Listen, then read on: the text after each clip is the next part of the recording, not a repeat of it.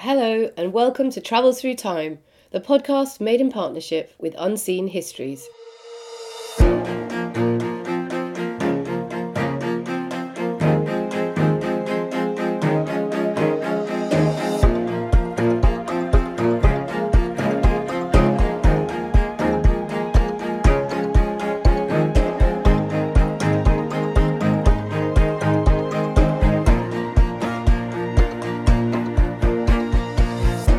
This week, we're going to meet one of the most important figures in English medieval science. Geoffrey Chaucer has gone down in history as the father of English literature, and his Canterbury Tales are celebrated across the globe as the earliest work of fiction in that language. Less well known, but equally important, is his treatise on the astrolabe, the first technical manual written in English, in which he describes how to make and use these extraordinary instruments. Astrolabes are calculating devices. They were the smartphones of their day, which enabled scholars to make accurate observations of the stars and planets, and to calculate a huge range of other things. This book survives in many manuscripts, testament to the demand for information about them in the medieval period, and the clarity with which Chaucer presented the information, a kind of astrolabes for dummies. Seb Falk, our guide this week, reveals the wonders of scientific discovery in the late medieval England in his absorbing book, The Light Ages, A Journey of Medieval Discovery. In this episode, he takes us back to the early 14th century, to a seminal year in the life of Richard of Wallingford, one of the best-known scholars of his day. Seb Falk is a teacher, historian and broadcaster, and historical consultant. In 2016, he was named a BBC AHRC New Generation Thinker. He teaches medieval history and history of science at Cambridge University, where he is a pro-proctor and fellow of Girton College. I'd like to welcome you to Travels Through Time, Seb. Thanks for coming on. Thank you very much for having me. So I'm very much looking forward to our conversation today because we're going to be talking about a subject which is very close to my heart, which is, of course, science in the Middle Ages. And we're going to be talking about your wonderful book, The Light Ages. I don't think we should waste too much time discussing the whole Dark Age, Light Age issue, because I think we are both firmly agreed that they were very much the Light Ages. There was so much going on, and anyone who still thinks of them as the Dark Ages should buy your book and read it immediately. The first thing I wanted to ask you is a sort of broader question, which is about communicating the history of science to a wider audience. I know that you teach at the University of Cambridge, and a lot of the subject matter that you talk about is astronomy, especially, and I know medicine as well, but in this book it's astronomy, and it's extremely complicated, and I think you explain it really, really well. And I wondered if you could just talk a bit about how that works for you, how you go about it, and also what the interplay is between your writing and your teaching. Thank you. Yeah, I should probably start by saying I used to be a school teacher, so I don't take for granted that people are going to be either interested in what I have to tell them or able to understand it instantly. And on top of that, I realize as a writer that if I lose my readers, then the originality or the cleverness of what I have to say is completely irrelevant, because if they're not reading the book at all, then I might as well not have written it. So I kind of always started from the point that I had to make the ideas accessible and interesting and enjoyable for readers. But I also didn't want to preach at them. I didn't want to tell them that medieval science was impressive. I wanted them to see it for themselves. I wanted them to kind of understand it for themselves. And that meant showing them enough detail about the content and the complexity of medieval science for them to really try and appreciate it and get their head around it. And that means making life a little bit complicated at times. It means getting them to understand some of the difficulties that people in the past had to grapple with as well. So sometimes there are kind of difficult moments, but that's all part of understanding what it was that medieval people were trying to do when they did science. Absolutely.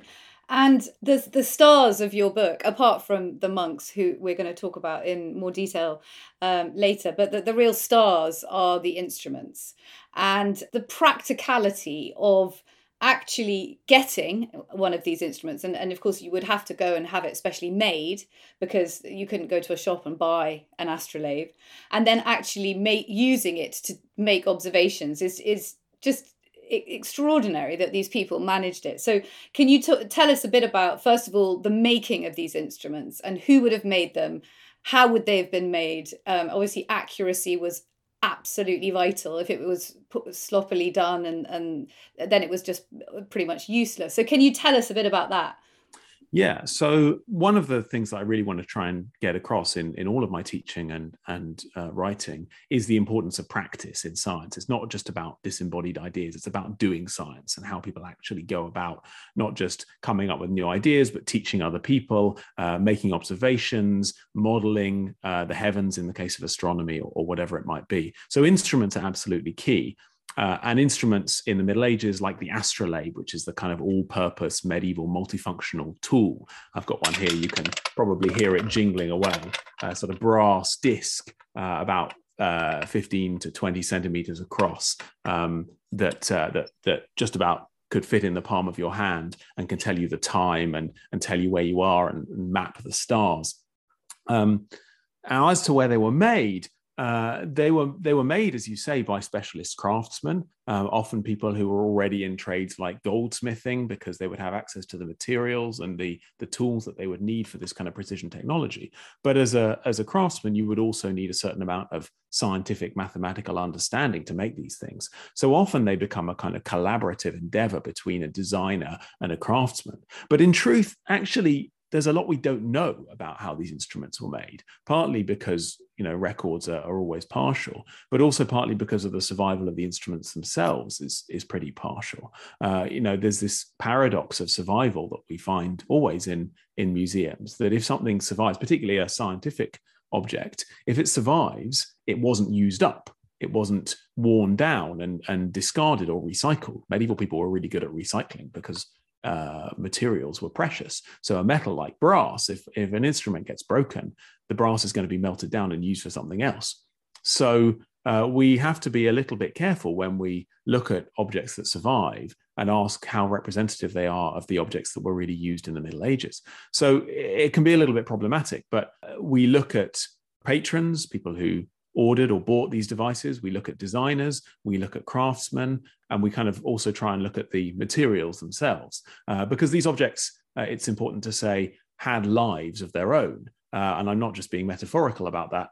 They are not static. Once they're made, that's not the end of it. They're often remade, they're often adjusted, bits get lost and replaced. And so these objects themselves have their own kind of complex biographies. I thought it was interesting what you said in your book about, because the astrolabes, if you go to the Museum of the History of Science in Oxford, the astrolabes are just so beautiful. I mean, they're really stunning. And you say in your book that, a lot of the ones that have survived quite possibly were the more ornate and highly decorated ones. And that is why they survived, because they had this other, they weren't just useful, they were also beautiful. And I thought that was I hadn't sort of thought about that maybe there were lots of other astrolabes that were quite plain and more workman-like, and they didn't survive because perhaps they got broken, they were used so much, as you say, and melted down. Yeah, or just made out of a piece of paper nailed to a piece of wood, or something like that, or a piece of parchment. And then when you start to think about that, actually, you look in quite a lot of surviving medieval books, there are moving parts. There are discs of parchment or paper that have been sewn into the pages and with little rotating rules and things. And then you have to ask interesting theoretical questions like, when does a book become an instrument, and what constitutes an instrument? Because, of course, these astrolabes are designed to represent the heavens. In a way, they're kind of like three-dimensional diagrams with moving parts. So they are instruments in the way that a globe is an instrument, rather than the way that a telescope is an instrument. Although they do have the capacity to sight the sky and take measurements, they're also kind of models of the heavens. So there could have been loads of wooden ones, and yeah. Cool absolutely. Idea. And I mean, when Geoffrey Chaucer writes about clever Nicholas in the Miller's Tale in the Canterbury Tales, and he kind of makes this guy the archetype of a sort of clever but lascivious and a bit devious scholar, he gives him an astrolabe. He says he's got the Almagest, the great book of astronomy by the 2nd century scholar Ptolemy, but he's also got an astrolabe, and it's kind of an icon of what a scholar would have. So you know, these are common enough things that Chaucer's readers would have said, yep, that's what a scholar would have. And of course, Chaucer famously wrote, which is how you start your book, a treatise on the astrolabe, how to make it and how to use it. And that is how people would, I imagine. Can you talk about that? I think that's also very interesting. If you wanted to get an astrolabe made for yourself, you would have needed one of these treatises in order to do so, and then in order to use it. Yeah, it's the first technical instruction manual in the English language, or the first, some people say, treatise on a complex scientific instrument. There's quite a lot of medical writing in English before this, but the first thing of its kind written in English by Geoffrey Chaucer in about 1391. And it was written or ostensibly addressed to his 10-year-old son, little Lewis.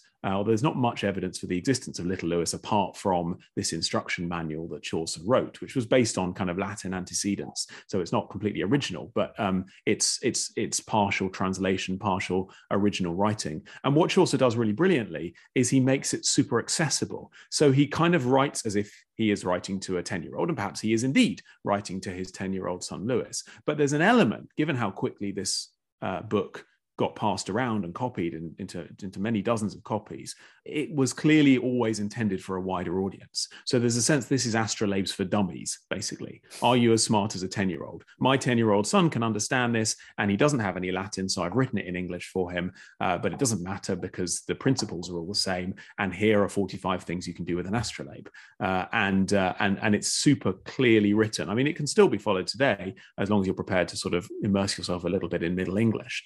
So this is Chaucer, the great writer of his period, showing that he can do more than just write bawdy tales and social satire. Well, he must have been able to use an astrolabe very well. Yeah, absolutely. Himself, wasn't he? Yeah, there's a fantastic book, sadly hard to get hold of these days, written by a guy called John North, called Chaucer's Universe, which analyzes all of the very many astronomical references in Chaucer's writing. And North showed that Chaucer really understood astronomy extraordinarily well. I mean, a lot of the references would have been lost on his readers as well, because, these things would have been read aloud and they would have passed you by very quickly. But, when he has, for example, Chanticleer, the very clever cockerel rooster in, I think it's the Nun's Priest's Tale, isn't it? Who knows instantly what the time is because he knows the date and he knows the sun is in Taurus. And so he sees the angle of the sun in the sky and he sees it's 41 degrees or whatever it is above the horizon. And he says, okay, it's just after 9 o'clock. And so, this is a rooster that can tell the time, but Chaucer himself would have had to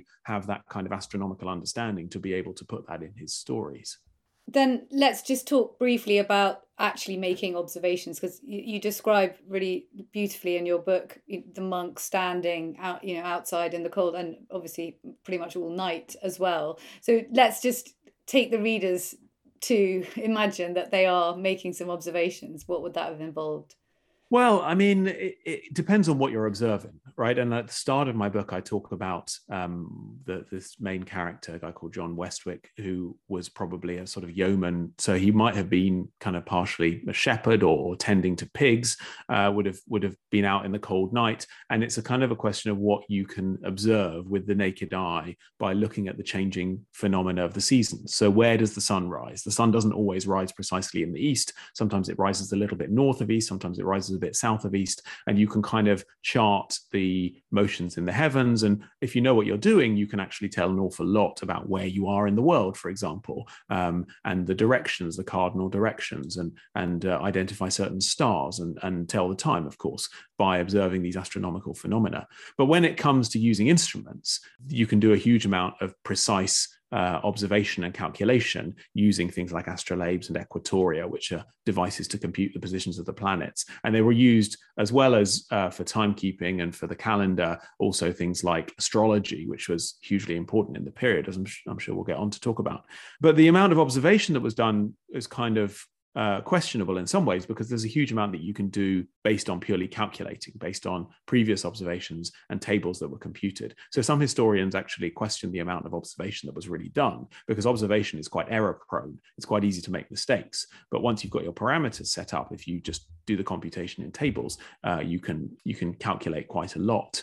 But, you would certainly have seen astronomers out there, often two of them together holding this instrument, one of them holding it up very carefully and steadily, and the other person looking through the sights to sight a star and working out the angle of the star above the horizon, or working out the angle of the sun above the horizon. Of course, if you're looking at a star through the sights of an astrolabe, you can kind of sight it. In other words, you turn the sights on the astrolabe so that the one sight, you look through one sight to the next sight, and then through that second sight to the star, and then you can measure the angle on the rim of the astrolabe. But of course, you don't want to do that with the sun, because you're going to burn your retina. So what you do is, again, turn the sights so that the shadow of the sight closer to the sun falls on the sight further from the sun. And then again, you can read the angle of something above the horizon. And that's a simple measurement. It's just measuring the angle of something above the horizon. But that is the basis of all sorts of complex calculations. And of course, still is. Anybody using a marine sextant today, which I have to say people still do, just in case their GPS breaks down, is all based on the angles above the horizon of the sun or other celestial bodies at different times of day. And I know that you are a keen sailor yourself. Have you ever used an astrolabe to navigate? Yeah, I made a little video actually with the BBC where I made a mariner's astrolabe, which is a sort of stripped down model that was used at sea from about the 16th century onwards. And I took it out to sea in a gale. It was a bit disastrous, I have to say, because it was about this time of year, it was mid-January, and the weather was horrific. We did have some sun, but we also had a lot of wind, and it was quite hard to use. But I've also tried out different things like cross staffs and of course modern sextants to compare how well they can tell you your position. And even with a very basic instrument, it's quite easy to find your position to the nearest, say, half a degree of latitude, which is 30 miles, which, is obviously not great if you're trying to avoid a particular rock, but it's fine if you're trying to get across the Atlantic and end up in roughly the right state of the USA or something like that. 30 miles is good enough for that kind of thing. I wouldn't say I've had the greatest success, but then, to be honest, I didn't try it for very long. I think, you have to think that the navigators of the Middle Ages and early modern period would have been extraordinarily experienced. They would have done this day in, day out, and they wouldn't have had any trouble with the sort of trivial problems that I experienced taking a sighting and so on. Well, I hope we can put some links to those, also the video where you explain how to use an astrolabe, because I think it brings it alive so much, doesn't it? If you can actually see someone using these things rather than just reading about it. Yeah, well, it's certainly hard for me to explain this to you on the radio, and even no matter how much I jingle this astrolabe, you're not going to get a sense of it. So no, I think maybe people can go online and have a look and see some pictures and things, and hopefully go and visit a museum where they can see an astrolabe, although sadly behind glass, looking rather two-dimensional. These are very three-dimensional tactile objects. Yeah. Well, I think now would be a good moment for me to ask you the question we ask all of our guests. And I know that you're going to complain a little tiny bit about this, but that's fine. Seb, if you could get into a time machine and travel back into the past, which year would you go back to? Today, Violet, I am going to go back to the year 1327.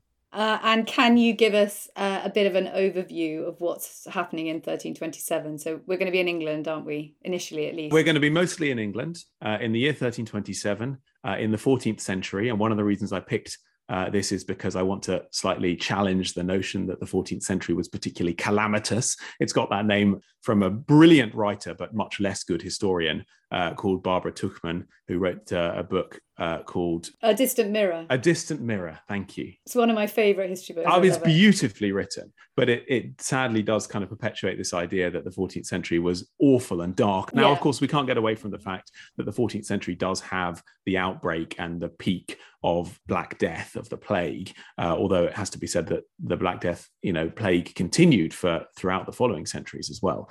But there's a lot of other interesting things that happen in the 14th century. And 1327 is long before any of this reaches the shores of England, at least, although, it might have been making its way through Central Asia at the time.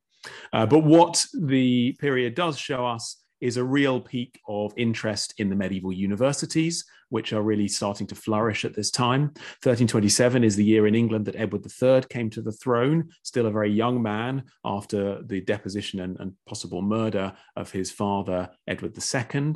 It is, as it happens, the year, probably my favorite book of all, albeit not a history book, The Name of the Rose by Umberto Eco, is set. And many of the themes that crop up in that book are real key themes for historians of the Middle Ages. It's an era when astronomers from Europe are taking on board ideas from the Islamic world and making them their own and putting them to good use.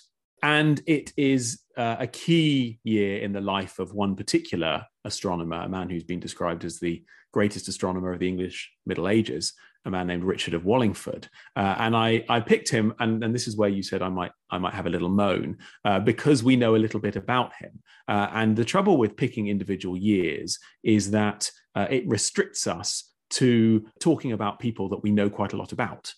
Because for people who lived 700 years ago, there's a huge number of people where we know they existed, but we can't necessarily pinpoint events in their lives down to particular years, much less particular dates within those years. And particularly in the history of science, I think it's very important to try and think of the history of science rather than a kind of parade of great men doing really important things on singular occasions, Archimedes in his bathtub or Galileo pointing his telescope at the moon for the first time, to think of it as kind of incremental improvement, lots of work over lots of time. And that doesn't really lend itself to the celebration of anniversaries, but I think it's a true illustration or true picture of how science really proceeds in kind of incremental stages and lots of communication and sharing of ideas and challenging of ideas that takes place over long periods of time rather than in kind of instantaneous moments.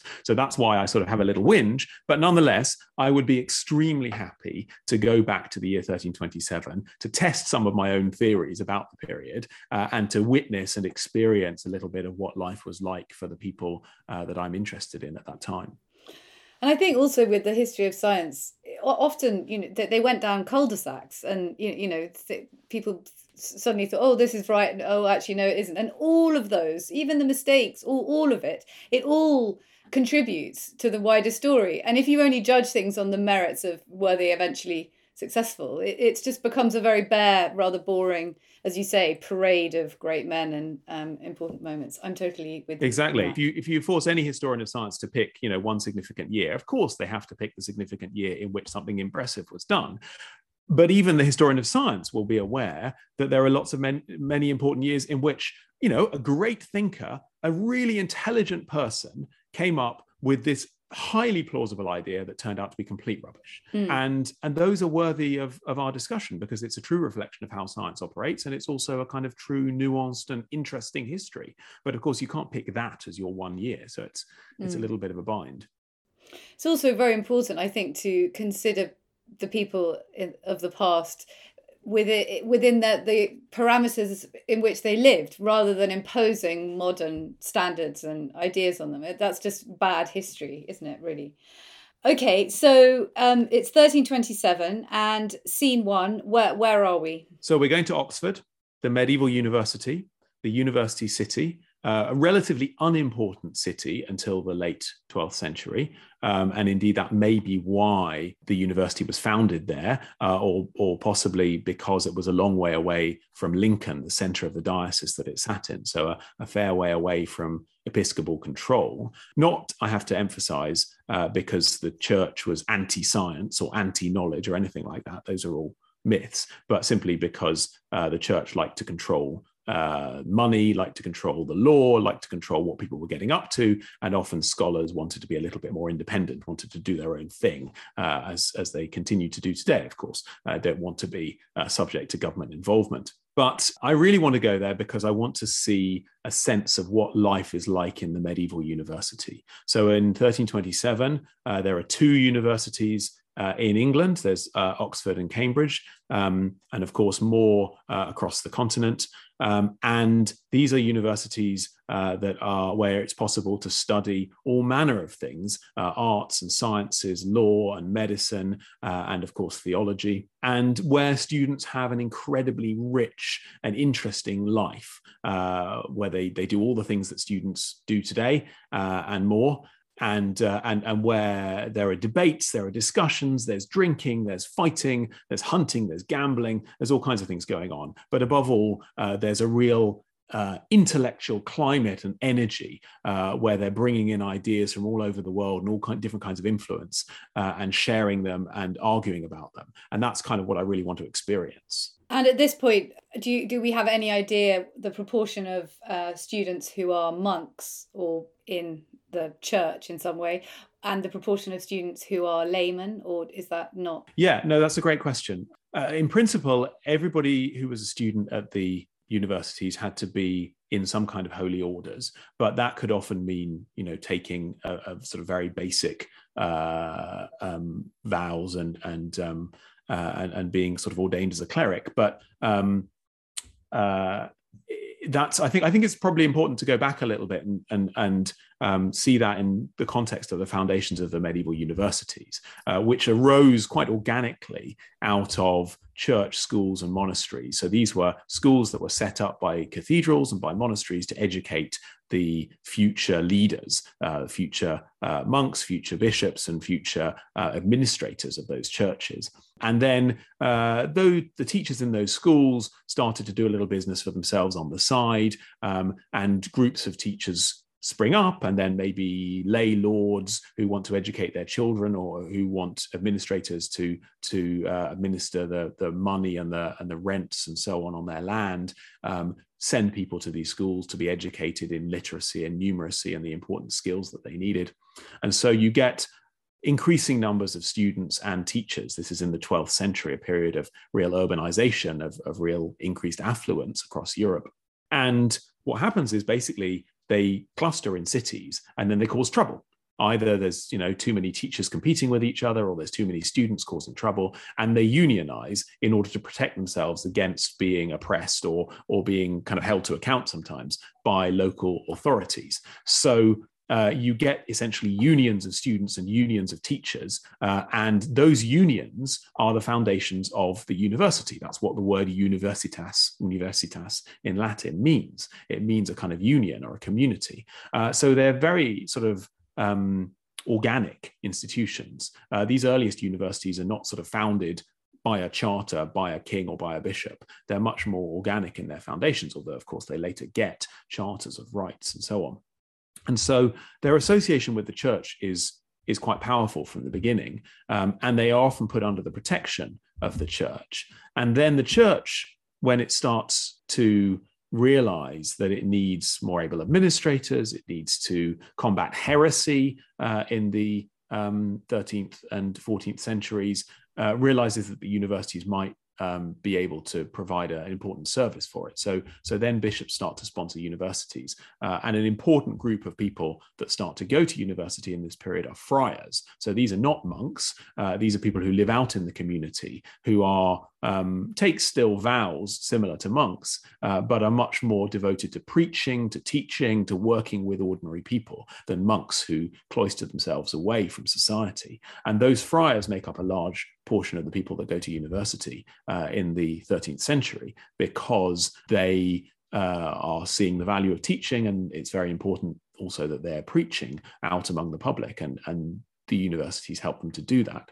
But the monks start to jump on the bandwagon when they realize that this kind of learning could also be extremely valuable for them, learning in the law as well as theology. The law, very important, again, of course, for the administration of their considerable estates, and in medicine, which, of course, is important for everyone. So the monks also jump on this bandwagon during the end of the 13th century and into the 14th century, and start educating their monks. So in the period that I'm talking about, it was necessary for monasteries in England to send one in every 20 monks to university.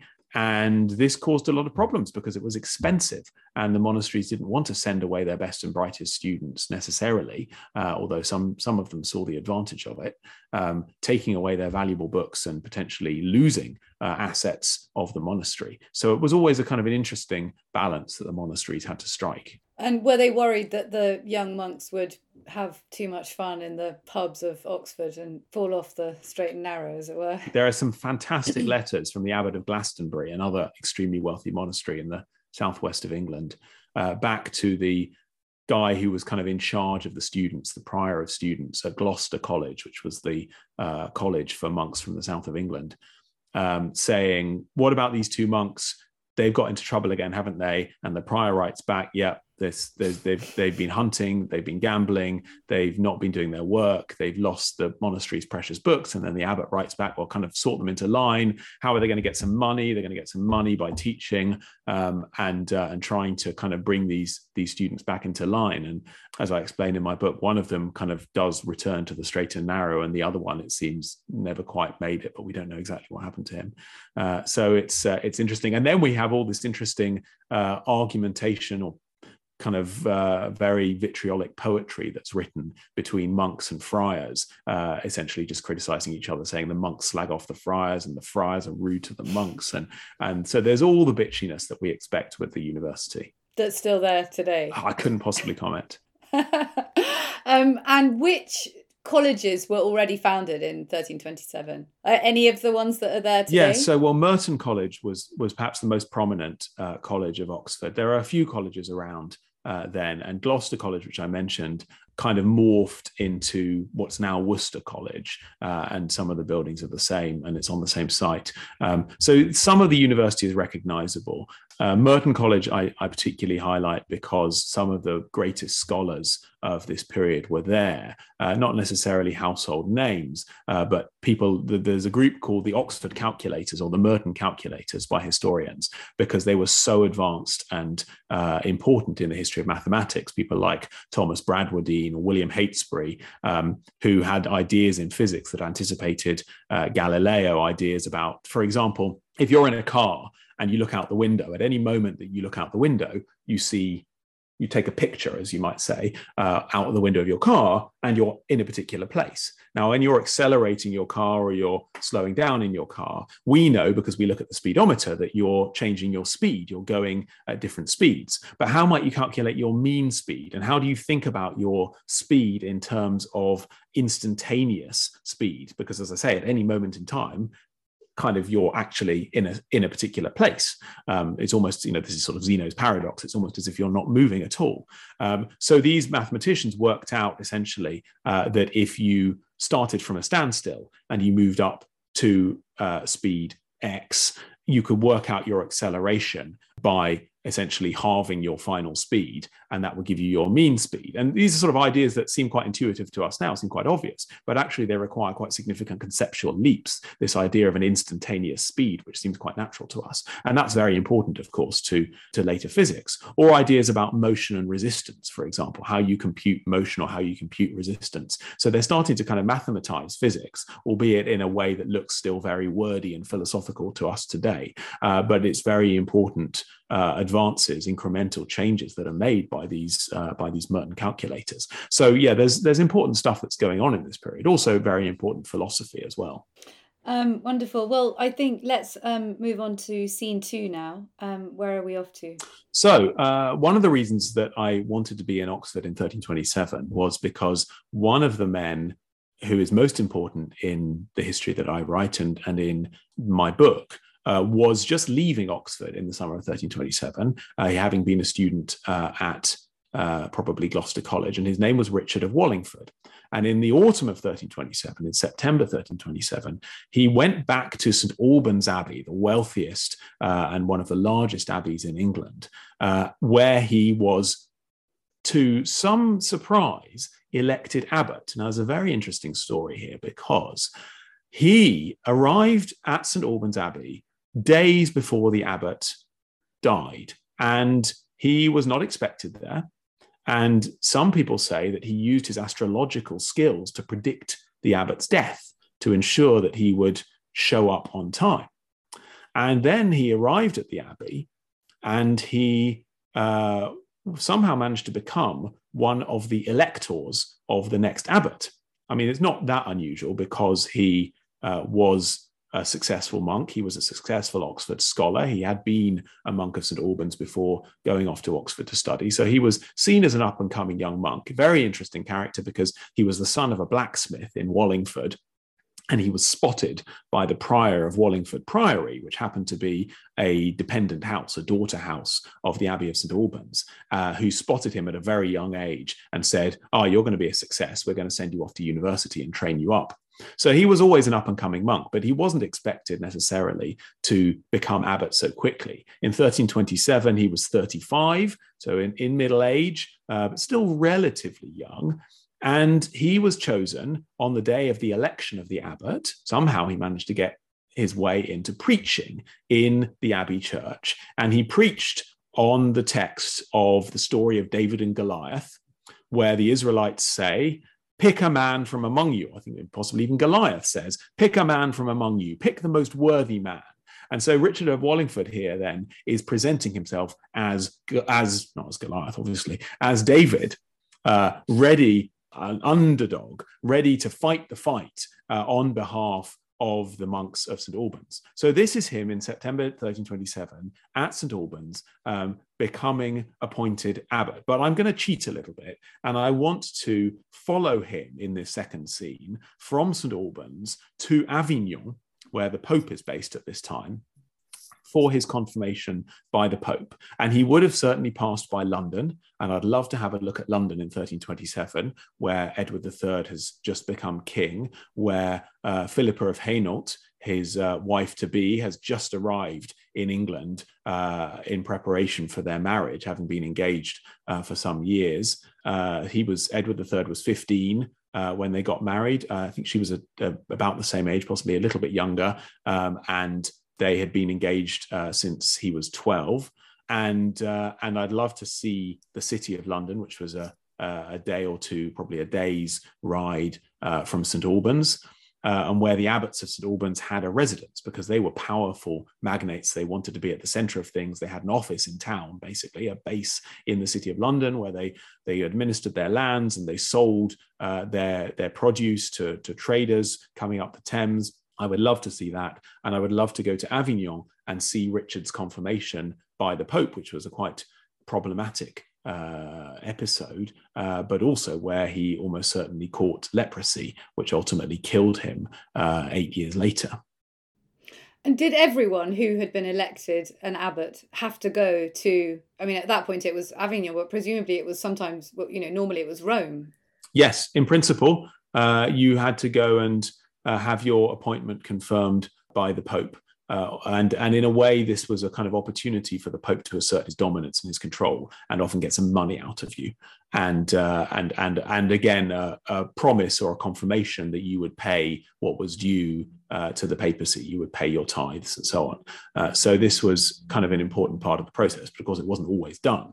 But Richard of Wallingford was the kind of guy who wanted to do things the right way. So he went down there. Avignon is a fascinating place because, as I say, in this period, the popes are based there largely because they are under the control of the King of France.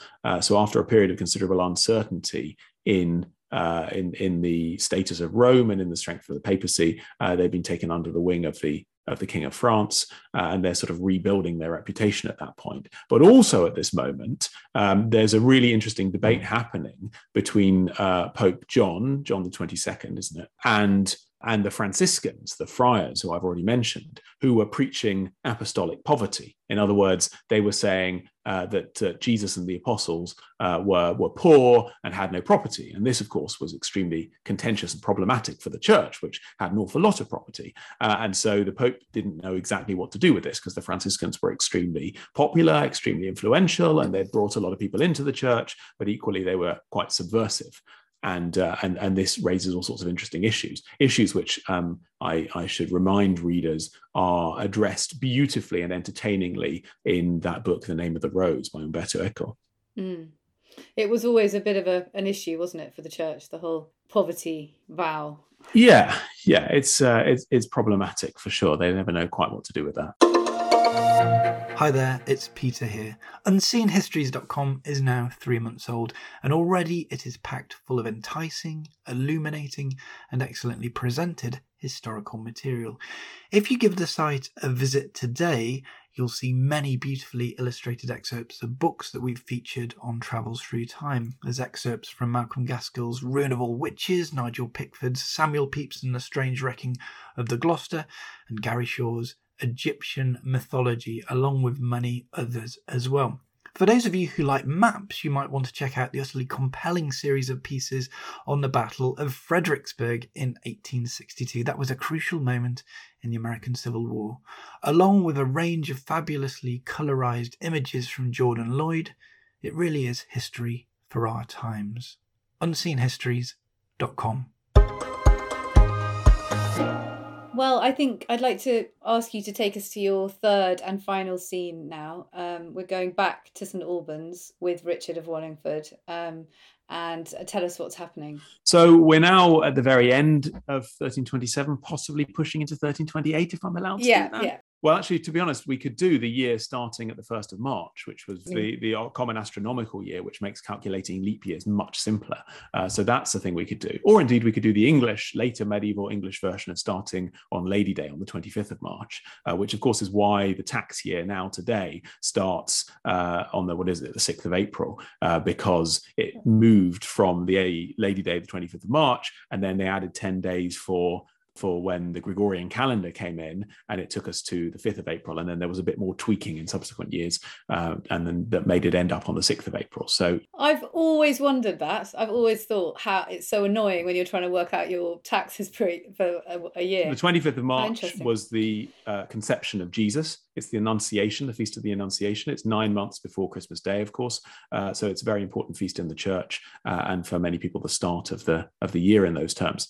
Richard comes back to England in the beginning of 1328, probably bearing the leprosy that is later to kill him, although we don't know how soon he showed symptoms. What's really interesting, though, about that is that a lot of people say, well, lepers, they were outcasts, but Richard was kept in the monastery. He stayed in the monastery. There's no sense that he was an outcast. And for a lot of people, actually, leprosy could have been seen as a blessing, weirdly, because it was a kind of earthly purgatory. It was a suffering that you would undergo for clearly an extremely limited amount of time on earth, which would be horrible, but which would excuse you for that later suffering that you might have to go through in purgatory. So that's kind of an interesting point of view that some people have. But anyway, by the by, Richard comes back, starts throwing himself around in St Albans. So he's abbot of St Albans. The abbey has been in a terrible state for a long time, despite its considerable wealth. The buildings have been allowed to fall down. In 1323, a huge part of the nave fell down in the middle of a service. In fact, if you go to St Albans Cathedral today, you can see that on the right-hand side as you look east down the nave in what's now St Albans Cathedral. You can see different shapes of archway where they rebuilt it in the mid-14th century. But what was scandalous in the time was that it had happened 4 years earlier and they had got nowhere near rebuilding it. So Richard comes in and says, what the hell is going on? And starts building a clock, which might be a bit unexpected. And Edward III shows up, young King Edward III. As I say, he was just 15 when he came to the throne, but rapidly started asserting himself and becoming the great king that he turned into. Of course, Edward III was on the throne for 50 years. So, he became a really great king, prosecuted the 100 Years' War and so on. He shows up at St Albans, which is a monastery that has had considerable royal patronage over the years, and says, what the hell are you doing? Why are you not rebuilding these walls? Why are you spending all your energy rebuilding this clock? Or not rebuilding, building this amazing clock? And Richard of Wallingford says, any abbot can rebuild the walls, but only I can make this clock. And the chronicler says, and he said this with all due respect, but he was right. Before I mention what was so special about this clock, I should just say Richard was very energetic in putting the state of the abbey onto an even keel. So he put the finances into extremely good order, and he sorted out a lot of the rent that wasn't coming in, and he essentially put the townspeople in their place, because there was a lot of muttering among the townspeople about why they should be paying rent to the abbey and why they should be paying to use the abbey's mills and all the rest of it. And he essentially forced the townspeople of St Albans to stop using their own mills and to use abbey mills instead, and to pay pay rent for that, and he took all of their millstones and he used their millstones to pave the cloisters in the abbey. And then in 1381, when the Peasants' Revolt came around, so 50 years later, the townspeople broke into the abbey and they picked up all of the millstones, which clearly they knew about from, had been passed down the generations as a story of the abbey's oppression, and they smashed them all. So the townspeople got their own back long after Richard's death. Anyway, so he was an abbot who was not afraid of a fight, who was not afraid to throw his weight around legally, but he was also an incredible scholar. And he devised and built this astronomical clock. Now, what was so special about this astronomical clock? Well, it told the time in 3 different ways. So it told the time that we know today, the equal hours, mean time, as in Greenwich Mean Time. It told the time in the traditional unequal hours, or the canonical hours, which always have 12 hours from sunrise to sunset and another 12 hours from sunset to the following sunrise. So they're called seasonal hours, as you can imagine. In the summer, the daylight hours, the hours from sunrise to sunset, are extremely long. And in the winter, those daylight hours are extremely short. And that's very useful for a culture which lives by daylight, where there's much more to do in the summer, and where you kind of break up your time in those terms. So that's very useful. So this clock struck the equal hours, the mean hours, and it had an indicator for the unequal hours on a kind of astrolabe face for the clock. And also it showed something that clocks even today rarely show, the true time, not mean time, but true time. Mean, of course, means average. So the time we use today is an average time. But actually, astronomers will tell you, the days are not all exactly 24 hours in length. Because of the tilt of the Earth's axis and the fact that we go around the sun in an ellipse, the days vary in length by up to about 30 seconds each, which can accumulate across a year to a difference in time of about 15 minutes. So actually, that can make a significant difference. And astronomers in the Middle Ages, although of course they didn't know that the Earth goes around the sun, still less that it goes around as an ellipse, did know and had observed the difference in the length of the day. And so Richard of Wallingford included on his clock an indicator for the true time. So that's an indication of how advanced this thing was. And it was seen to be really a marvel of scientific expertise and engineering skill, which has never really been fully reconstructed because it's just so complex, and various people over the years have speculated about how he went about it. But it could also do things which we don't know exactly how it did them, of showing the positions of the planets, of showing the tide or the height of flood tide at London Bridge, and various other things like that. So it was really not just a device for telling the time, but it was a kind of model of the heavens. So for some people, it would have been seen as a kind of evidence of God's marvelous design. So it's not just about getting a function, about finding out something. It's also about demonstrating the universe.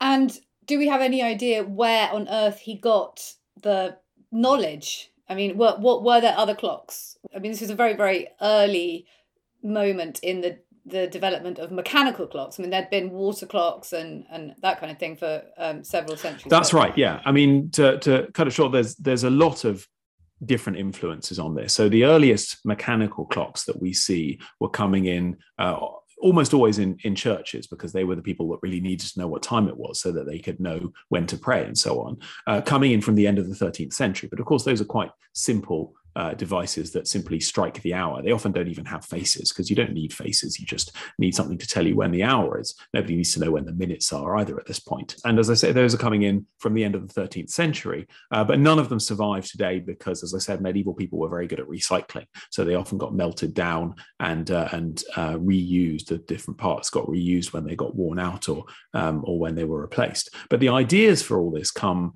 from all over the place, from astronomy from ancient Greece, but also ideas from the Islamic world of modeling the paths of the planets and the precise lengths of the solar year and the lunar month, and astronomical data also from Spain, which was a real center of astronomy in this period. So Richard of Wallingford is getting his ideas from all over, but he's also, of course, bringing in his own personal expertise as the son of a blacksmith to make this clock really work. The clock itself was probably destroyed at the dissolution of the monasteries at the end of the 1530s.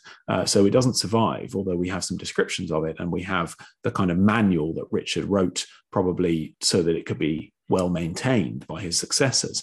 We don't know exactly what it looked like and how it was put together. And various people have tried to build replicas over the years, and many of them have kind of struggled to understand how, on the basis of what is understood to be 14th century technology in terms of metalwork and greasing and so on, this clock could possibly work at the size at which it was supposed to be if it was kind of high up in the south transept of the Abbey Church. So he clearly used some really impressive blacksmithing and engineering skills, which we're still not entirely sure about. And do you think the reason that, this was one of the first things he did when he became abbot was because he wanted to start using it, and he wanted to start making observations and using the clock as a way of doing that? Yeah, possibly. I mean, I think it's something that he's learned about in Oxford. He's putting his energies to good use. To be honest, we don't know exactly. The sources suggest that he started work on this straight away, but we don't have quite as much evidence as we would like. John North, his biographer, who I already mentioned as a scholar of Chaucer as well, speculated that Richard of Wallingford may even have mentioned the possibility of this clock as an election bribe to the monks to get them to vote him in as abbot. And again, that's a bit of speculation, but it's a possibility. But certainly that was kind of that's what you got with Richard of Wallingford, right? That's what the monks get. They get a scholar, and he has this incredible legacy of scholarship as well. So for decades, centuries after his death, people, especially monks in the abbey, are copying his works, are studying his works, are commenting, glossing, editing them, and trying to perpetuate his legacy, not only as a kind of great former abbot, but as a leading light in the science of the earlier eras. Such a shame that it doesn't survive. The dissolution of the monasteries has got a lot to answer. It really does. It really does. It's very sad. I think I just want to ask you the last final question now, which is if you could have taken something, and I don't think you're going to say the clock, but that would be an obvious choice. If you could have taken something from any of these scenes, what would it be?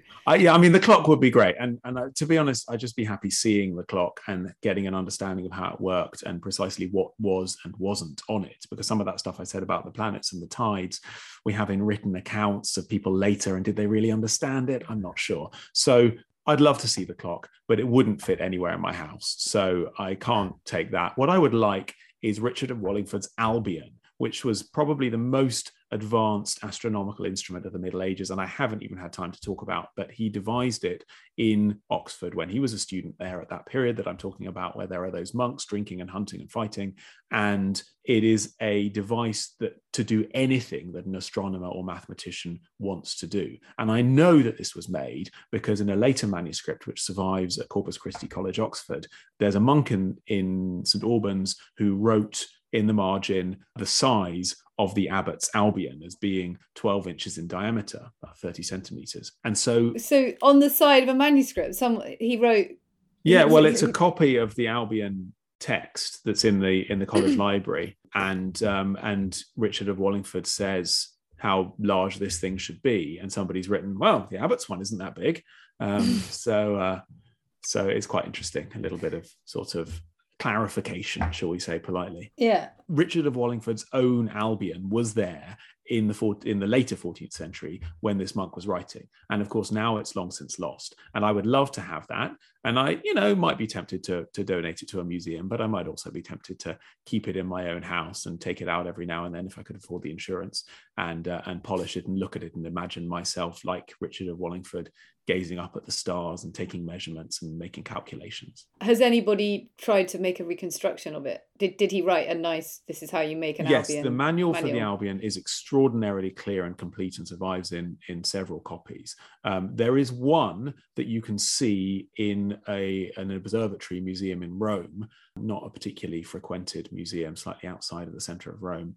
The Museo Astronomico e Copernicano, so the Astronomical and Copernican Museum. And it's it's part of the observatory. So it's on a place called Monte Mario outside, which I guess is one of the hills of Rome. Yeah. And it's sort of outside, and it's not right outside Rome, it's kind of in a suburb, one might say. And I went to have a look at it there. It is sort of nominally open to the public, but I think by appointment, it's one of these kind of, you could just stroll up, but you've got to get through a gate with a gatepost and a guard and so on. Well, my next book is about observatories, so I will definitely try and go and have a look. Yeah, they've got a lovely collection, actually. Sadly, not. I think they're making more efforts. It's everything. All of my references are pre-pandemic, so I have no idea. Last time I was in Rome was in 2017, so it's almost 5 years ago now.